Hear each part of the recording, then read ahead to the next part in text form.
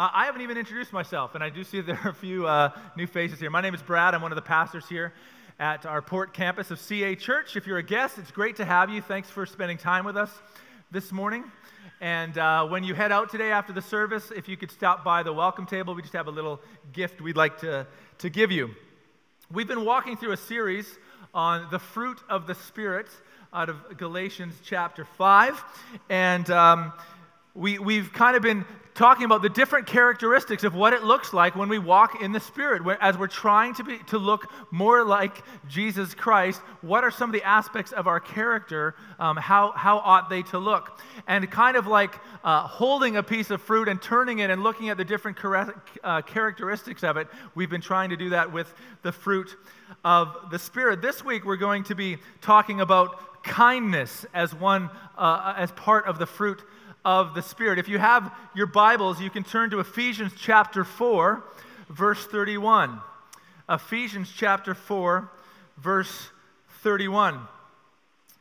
This week we were having some of the leaders from the church here were at my house for a barbecue, and in the morning, even the night before, I was lamenting to my wife that things weren't really clean. I'm not going to have enough time to clean. And she said, don't worry about it. I'm going to be home for a little while, and I'm going to be able to clean. Well, she had a very busy day. A lot of things came at her, kind of curveballs and things with the kids and all this kind of stuff that she had to deal with. So she sent me a text saying, I'm so sorry. I'm so sorry. And I responded by saying, I might have said a few other things, but I mostly said, that's fine. And then I said, I had a great day today. And she said, good thing. And I went, well, what do you mean good thing? Because your response would have been different if you had had a bad day. I went, what? Is that the kind? And fortunately, I wrote the majority of my sermon, all of my sermon prior to yesterday, because there were a few times yesterday where she questioned, are you okay? Because you're not being the normal guy. So I was realizing this week that I have a kindness that often kind of moves depending on how the day went. And our call to live as people of kindness ought to be one that is so firmly grounded that it does not sway back and forth by each circumstance we find ourselves in. So she was implying rightly that often my kindness, and I'm sure many of you would agree, can often shift with the way the day went. I'm going to invite you to stand as we read this two-verse text out of Ephesians. This is a letter written by the Apostle Paul, who also explains the fruit of the Spirit. And he speaks here briefly on kindness. Ephesians chapter 5, verses 31 and 32. He says this, let all bitterness and wrath and anger and clamor and slander be put away from you, along with all malice. Be kind to one another, tender-hearted, forgiving one another, as God in Christ forgave you. Jesus Christ, I pray that you would open our hearts and minds to what you would say to us this morning through this ancient yet inspired by God text. So however we come in this morning, I pray you would open our hearts and minds to what you would say. And if there's steps we need to take, if there's areas that we need to unclasp our hands on in our lives and taking up residence in our hearts and minds, we pray that we would make room for you. We pray this in Jesus' name. Amen. There are a handful of things, here you guys can be seated, a handful of things that Paul is suggesting here about the nature of kindness.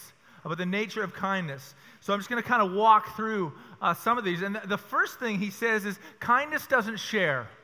Sounds so negative. Kindness doesn't share. Kindness does not play well with others. And this is what I mean by that. Kindness either takes up residency in your heart or something else will. Kindness doesn't share. If you're going to be an angry person, kindness can't live there. If you're going to be a wrathful person, kindness can't live there. Both of those things can't live together. It's not simply something that we lack. It's space that's being taken up by something. So if kindness has disappeared from our heart, there's not just a vacuum, something else will seep in there very quickly. And it's the kinds of things that Paul is listing: bitterness and wrath and anger. Clamor, I love that word. Clamor, it's not one we use. Literally yelling, screaming.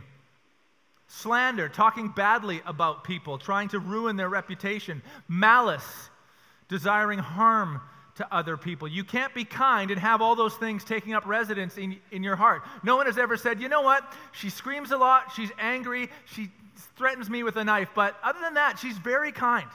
She's a very nice person. You just have to get to know her. It doesn't work that way. Kindness takes over all those other things. There tends to be something in the way when kindness is not there. We don't only lack where it should be, something else is taking up space in our hearts. And in many cases, kindness is not lived out because many of these other characteristics have taken up residence. In the American Science Journal, there was a great article I read this week by a professor of psychology named Robert V. Levine. And he was studying kindness around the world. They set up experiments in 23 cities around the globe to test to see how kind people are in different cities. They set up several different kinds of scenarios to see if people would step in and do a kindness. So one of the things is in a crowd, if someone was walking and they dropped a pen, would someone grab the pen and bring it back to them? If a person with a broken leg had dropped something like a magazine and couldn't lean over to get it, would someone grab the magazine and give it to them? If there was a blind individual who was standing at a crosswalk looking to cross and looking kind of unsure of where they were to go, would a stranger help them out? Give them some guidance? If someone found an addressed letter with postage on it, or had the postage on it, had the address, and it was just laying on the ground, would someone do the kindness of grabbing it and taking it to a post office or taking it to the mailbox? Now, in many cities, they had to give up the last one because they realized that they were trying to throw their culture on another culture, realizing that many of these cultures, 60% and up, they were illiterate. They couldn't read, so it didn't mean anything. Or other cultures, they were using email, and sending a letter just wasn't happening anymore. Does anyone want to guess at what city rated the lowest in the world for kindness? Port Coquitlam. No, I'm just kidding. Someone said it. New York. New York. Out of 23 cities studied in all these areas, they failed miserably. New York people were less likely in all of these scenarios to step in. They might yell about a pen, but they'll keep, hey, you dropped your pen, and then they'll keep going. The one that was top rated, actually, interestingly enough, was Tokyo, Japan, which, if some of you have been to Tokyo, maybe you've experienced some of the kindness that takes place there. In Tokyo, not only would they find a letter and take it to the mailbox, they would actually hand deliver it to the person whose name was on the letter, which was interesting. Lelania shared with me that years ago when her and her mother were in Japan and they were looking for directions, a lady actually walked out and locked her shop to help them find where they were going, giving up, maybe making some money, giving up their time to help out. There's a few things that says in the article that I just want to share with you. It says, we learned that there may be a difference between helping and civility. In places where people walked fast, they were less likely to be civil, even when they did offer assistance. In New York, helping gestures often had a particularly hard edge. In the blind person trials, helpful New Yorkers would often wait until the light turned green, tersely announce that it was safe to cross, and then quickly walk ahead. It's green, go! And then they would just walk. In general, it seemed as though New Yorkers are willing to offer help only when they could do so with the assurance of no further contact, as if to say, I'll meet my social obligation, but make no mistake, this is as far as we go together. In some of the letters that the New Yorkers did return, many of the letters were torn open, then they were taped up. There were letters attached to the letter, like Post-it notes, swearing at the stupid person for how could they drop it, and you must have idiot friends who would do this. Levine writes this. He said, it's interesting to picture this angry New Yorker, perhaps cursing my irresponsibility, all the while he was walking to the mailbox, yet for some reason feeling compelled to take the time to perform his social duty for a stranger he already hated. When many of these people were asked why there was a resistance to kindness, they had their reasons. They'd been hustled in the past. They'd been fooled in the past when they tried to be kind. Don't we think that when there's someone coming up for money, maybe? People had been angry when they'd offered help in the past. They'd been hit by canes and expletives when they've offered help in the past. They'd been taught from a time they were young to be careful of people trying to con you. Many of them, and I love this, many of them lamented that the world was not one where they could show kindness. Kindness had been seen as a weakness, something they shouldn't bother with. Yet they all longed for a world where it could exist. And the author sensed this lament that they did not feel that they were free to offer kindness. They had been handcuffed. They couldn't offer kindness. They'd been handcuffed by fear and bitterness and slander that had pushed kindness out. Kindness doesn't do well. It doesn't share well with those other areas. If we lack kindness, we will allow something else in. But instead, kindness is a call to live lives sacrificially, where we still, in spite of fear, will move forward. Where even if we've been taught to be more careful, we might have the courage to step forward in kindness. Kindness lives sacrificially. It's active. It's not just a feeling. We've said this over and over about the fruit of the Spirit. If it's not acted out in community, is it really an aspect that we have in our lives? So are you like many who look at an opportunity where, I should probably help, and you look away hoping that when you look back, someone else will be there, and someone else, or they'll have moved on? Or are we looking for opportunities to step in and act in kindness before the opportunity disappears? In 1 John 3:18, John says, "Little children," who's little children? We're all little children. "Let us not love in word or talk, but in deed and in truth." The actual Greek word for kind is Christos. Christos. And part of the meaning of that actually means useful. You're actually doing something that's useful and helpful. It's not just a feeling you had. It involves action, like all the fruit of the Spirit. Action includes some kind of self-sacrifice. Therefore, generosity on our part, especially of our time, which is difficult because since we invented time, it's been ruling us. Rarely have we been in charge of time. It's usually ruling us. And so we find ourselves maybe not exactly like a New Yorker, but we'll do a kindness if we can do it on our way. But to press pause in our lives and stop to walk with someone else. It means sacrificing our time. It means sacrificing our desires, many times without evident reward. Matthew 6:1-4, Jesus says, "Beware of practicing your righteousness before other people in order to be seen by them, for then you will have no reward from your Father who is in heaven. Thus, when you do give to the needy, don't sound a trumpet before you, as the hypocrites do in the synagogues and in the streets, that they may be praised by others. Truly, I say to you, they've received their reward.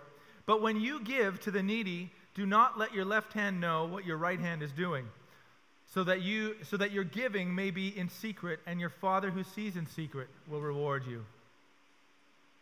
The greatest rewards from God come when our acts of kindness are done in humility, in quiet, and possibly anonymously. Luke 6:31-35 says, "And as you wish that others would do to you, so do to them.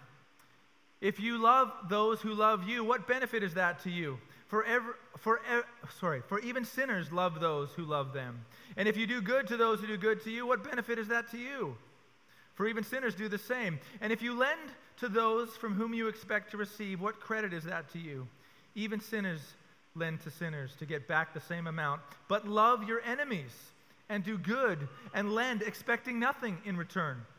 And your reward will be great, and you will be sons of the Most High, for He is kind to the ungrateful and the evil." Kindness is sacrificial. Kindness is also counterintuitive. Being kind goes against what we feel, what we're taught, what we're modeled. What if they don't even want our kindness? Have you ever had that? "I don't need your help." Sadly, we can't control people's response to the offer of kindness. It'd be nice, because I know how I want people to respond when I offer kindness. Years ago, and I've shared aspect of this stories before, years ago, I was leading some youth at a central Los Angeles mission. And what we would do each morning is we would wake up and we weren't told where we were going to go. We were told what to wear, and we would go to different places to do some ministry. And one morning we woke up, and then we went to the Panderia, the Spanish bakery, and we grabbed some baked goods. And then we went to MacArthur Park, which is one of the most dangerous areas in LA, and a lot of homeless people living there. And it was our job, and the students' job, to take some baked goods, to find someone who lives in the park, and sit down with them, offer them some food, and then sit with them for a half an hour and just have a conversation with them.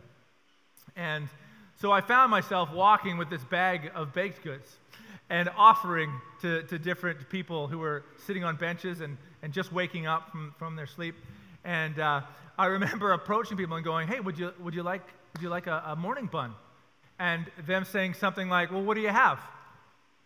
"What do you have? I'm showing you, I'm trying to bless you. There's no time for preference."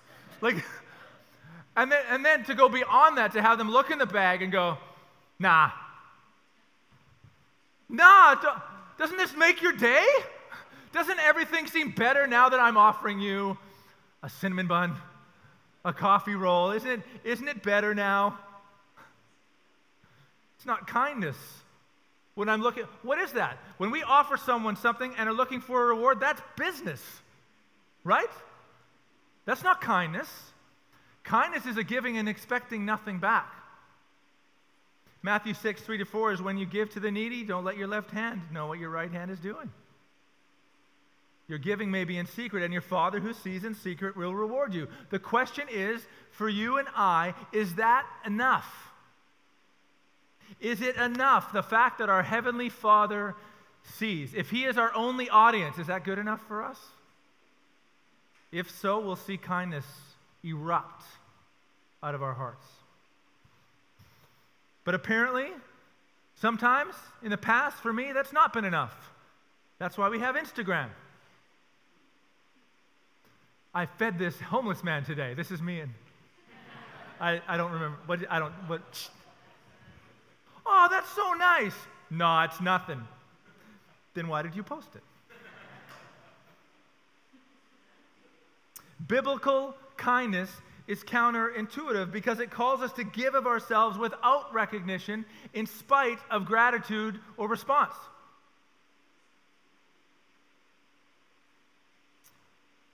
Kindness is cultivated. Kindness is cultivated. You're asking yourself, I don't have that kind of kindness. Because I'm holding on for a response when I do an act of kindness. Paul says kindness is cultivated.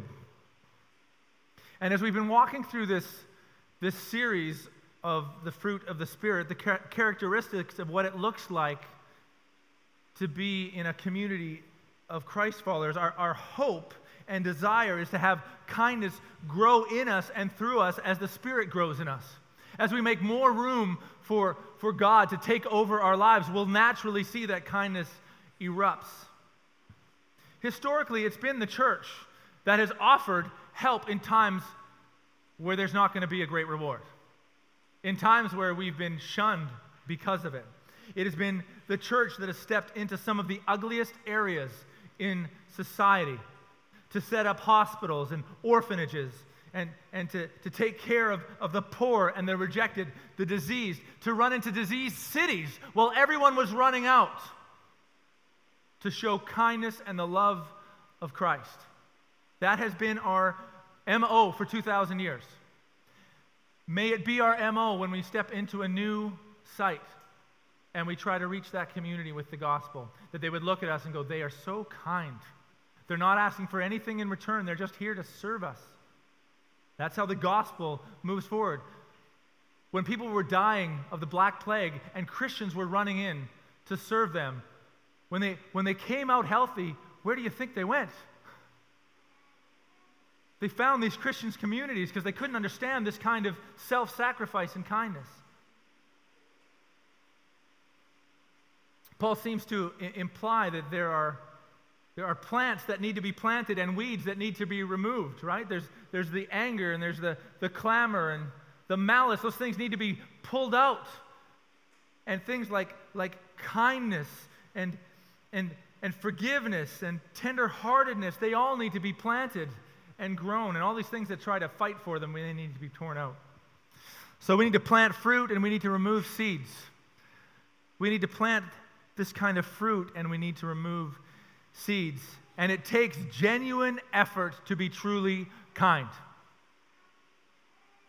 I didn't feel like being kind this week so many times. And I failed at it many times. And for this, we have the gospel. I'm glad that forgiveness is part of the list. It takes work to remove those things that would choke out the fruit of the Spirit. Paul calls these the works of the flesh. And the works of the flesh are so easy because they come so natural. We don't have to fight to do those. Those are natural. We don't have to convince ourselves to do the things of the flesh. He mentions those just prior to the fruit of the Spirit in Galatians chapter 5. The works of the flesh, they're evident. We see them everywhere. We see them in our own lives. Sexual immorality, impurity, sensuality, idolatry, sorcery. That means addiction, actually. Enmity, strife, jealousy, fits of anger, rivalries, dissension, divisions, envy, drunkenness, orgies, and the things like these. I warn you, as I warned you before, that those who do such things will not inherit the kingdom of God. Those are not the natural outcroppings of the Spirit. They're the natural outcroppings of the flesh. And so as we aim to grow the fruit of the Spirit, we need to be careful daily to weed these things out of our lives. They are not character building because they take no effort. Things that take no effort for us to do are not character building. They don't mature us. But they are where, if we follow our culture, we naturally flow. But character takes a weeding out of these things in our lives that live as if we are our own, and that our only mission in life is to feed our own desire. And it's never brought happiness. It's never brought happiness in the past. I was reading a handful of works this week, of sociological work, that has looked at this pattern that we naturally come to in societies of chasing after sexuality, chasing after money, success, and then when people get there, they don't feel any better. In fact, they feel more anxiety, more depression, more pain. But this is what they are told will bring it, so let's bring more of it. I must need more of it. Paul says, no. You pull that stuff out and you start filling it up with love, joy, peace, patience, kindness, goodness, self-control, faithfulness. Paul says in Philippians 2:3-4, do nothing from selfish ambition. What? That's what we're taught to do. Your heart tells you to do it, you do it. Paul says, don't do anything from selfish ambition or conceit, but in humility count others more significant than yourselves. Let each of you look not only to his own interests, but also to the interests of others. And it's in giving of ourselves as Christ gave himself for us that we find purpose and we find reward in life. It's the Martin Luthers, it's the Mother Teresas who will say they have found joy and they have found peace even though they've walked through great trial. Because they have found their purpose in his purpose. They have found their model of sacrifice and kindness in the model of sacrifice and tenderness and forgiveness and kindness of Christ. That's where we find purpose. That's where we find reward. And so we need to plan and we need to weed, and we do this not by moral effort, but by firmly planting ourselves in Christ. By fixing our eyes on Christ, as the writer of Hebrews says. It's not about looking at the sin in our lives that so easily entangles, the author says. We don't get anywhere by continually looking at the things that are pulling us back. We move forward by looking to Christ, the perfecter of our faith, who's run the race before us. We can be who God has called us to be because it's firmly rooted in Christ, and we are in Christ, and Christ is in us. That's where we're called to be firmly rooted.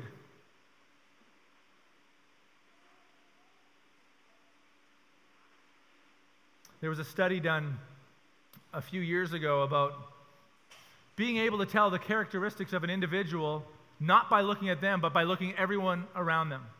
So that if we on a board put a blank face and then looked at all the people around them and how they lived their lives, whether they were healthy eaters, whether they exercised a lot, the kind of people they hung out with, kind of where they were politically, religiously.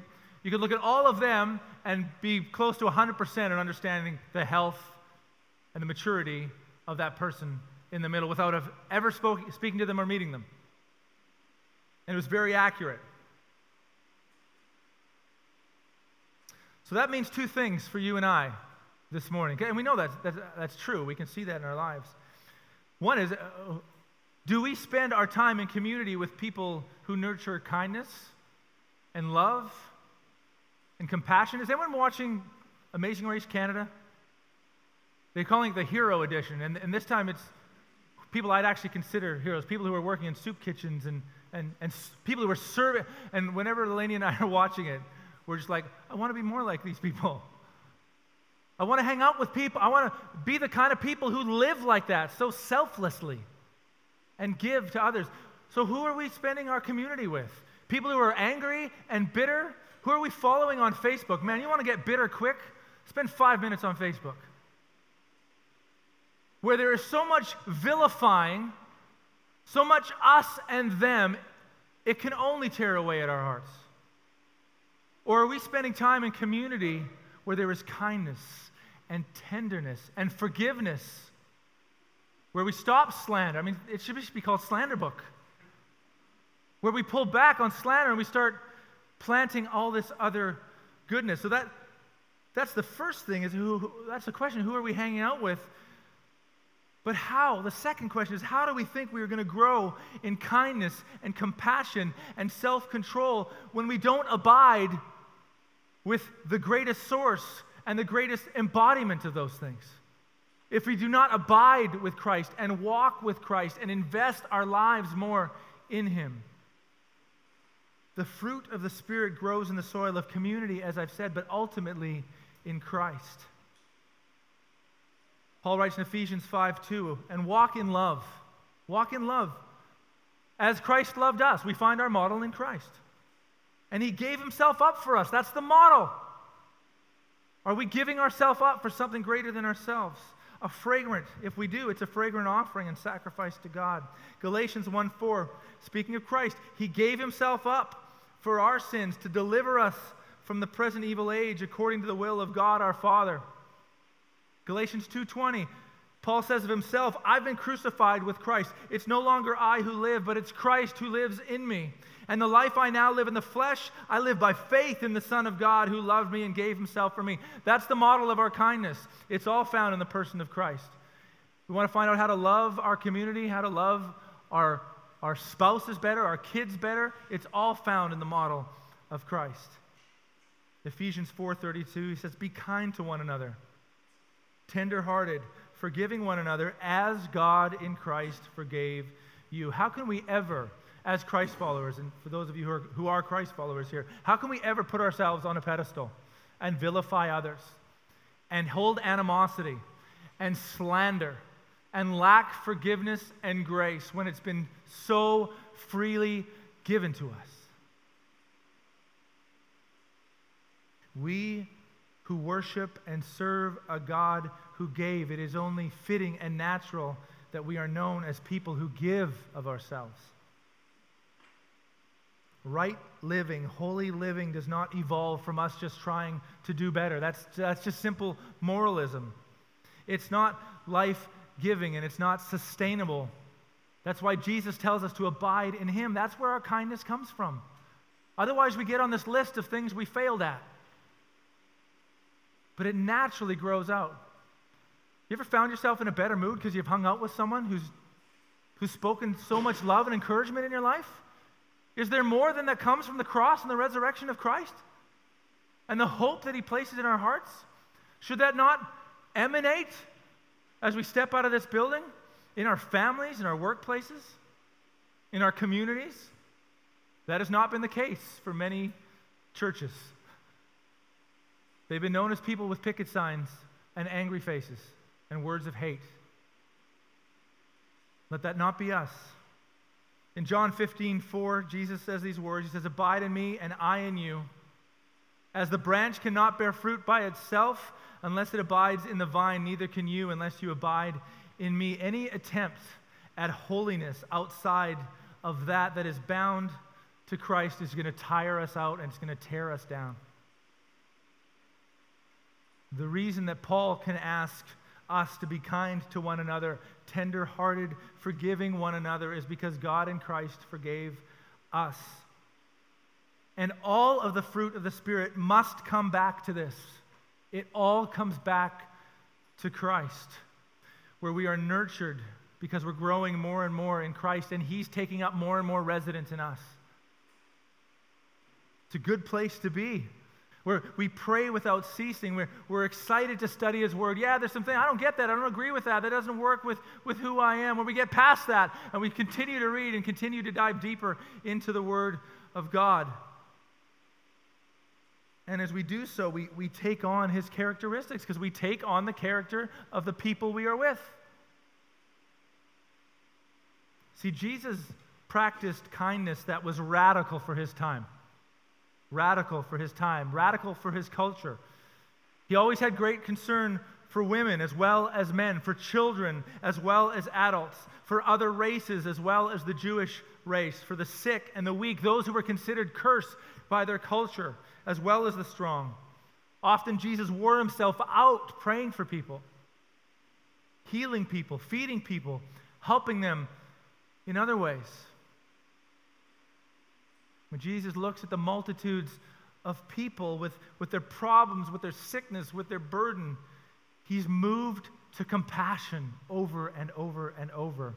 Matthew 9:36, when He saw the crowds, He didn't say, "Oh, brother, another one? I just need to get away. I need to get to my cabin and relax." He had compassion for them because they were harassed and they were helpless like sheep without a shepherd. Matthew 14:14, and He went ashore and He saw a great multitude. They were always waiting for Him. He couldn't get away from them. And He had compassion on them. And He healed their sick. The sick never went away. They kept coming. He was characterized by kindness and compassion that reached past comfort, that cut into His time over and over again, and to many looked counterintuitive to what the culture was saying, even the religion of the day was saying. There was no reward in it. Ultimately, it led to death. Jesus said, "I am ultimately here to do the will of the Father. I abide in Him, and you ought to abide in me as I abide in Him." That's the invitation. That's the invitation this morning, which puts us on a far greater mission with a far greater purpose than we will ever come up with for ourselves. Our missions that we come up with on ourselves they go about this far, and then they stop. To dive deeper into Christ, that is where holiness and the manifestation of the fruit of the Spirit, love, joy, peace, patience, kindness, that's where they find their root. That is the invitation this morning. One of the ways that we learn to abide more in Christ and to reflect on His goodness and His forgiveness and His grace is through communion, which we're going to take now. If you are going to be serving communion, I'm going to invite you up to prepare. Invite the band to get up here as well. There are a handful of things that go on when we take communion.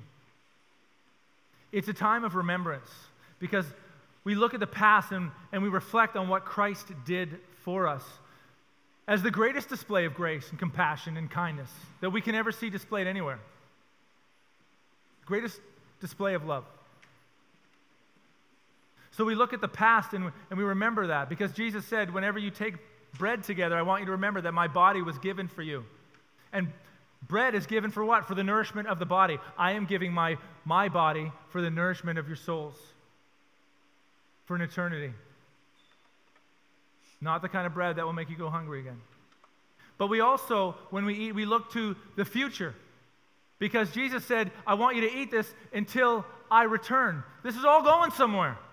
The reason in our present pain, in our present suffering, in our present times of loss, that we can still look forward with hope and joy is because God is writing a beautiful narrative and it is all heading towards the redemption of all humanity. The redemption of creation. So we eat with hope for that day.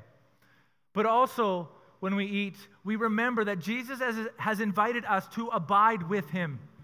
This is not a pie in the sky when you die. This is not a get your passport stamp so when the ship comes you can get on. This is a live with me now. He was resurrected for a reason.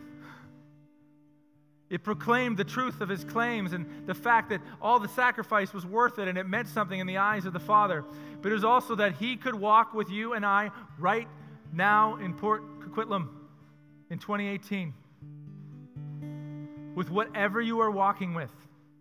You do not come to a God, when you come to communion, when you worship the God of the Bible, you do not worship a God without scars. You worship a God who understands the plight of humanity, who understands rejection and loss. And that ought to bring us comfort as well. He said, take the bread, it's my body broken for you. He said, take the cup. The cup is my blood that was spilt for you, and he gave it all for us unto death. So I'm going to pray, and how we take communion here. If you are a Christ follower, it can be your first time here, but if you're a Christ follower, you're welcome to take part in communion. And how we do it here, after I pray, the band's going to lead us in worship, and when you're ready, you don't have to rush up. We're not going to run out of bread. If you want to spend a little time of reflection and prayer before you come up, you can do so. And how we do it here is we tear from the loaf and we dip in the cup, and you can eat it on the spot. And then let's just worship together and respond together. God of grace,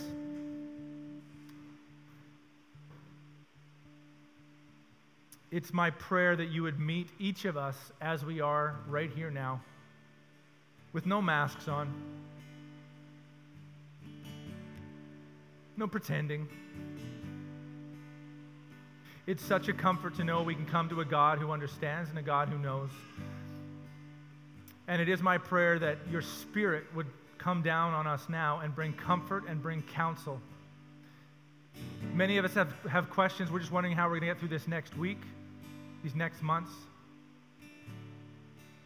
Many of us have issues that we've dealt with this last week that we're going to have to face again tomorrow. I pray that you would give us strength and counsel in those moments. And God, it's my prayer you would do a real work in us this week. Regardless of circumstance, we have seen saints throughout the ages who have walked into difficult times and shown kindness and compassion in the face of fear and danger and chaos. And so as you have placed us in an area that is really quite safe in so many ways, I pray we would have the courage to step out in kindness, even when it seems counterintuitive, even when it seems that we're going to get nothing from it, because this is the model that you have given to us. And Father, in light of that, save us from simple morality that would strive to be better just by pulling up our bootstraps. I pray that we would find great joy in living a life that displays the fruit of the Spirit because we are abiding in you, Jesus, and so we're taking on your character in our lives. We remember, we look forward with hope, and we thank you for your presence with us now. We pray this in Jesus' name. Amen.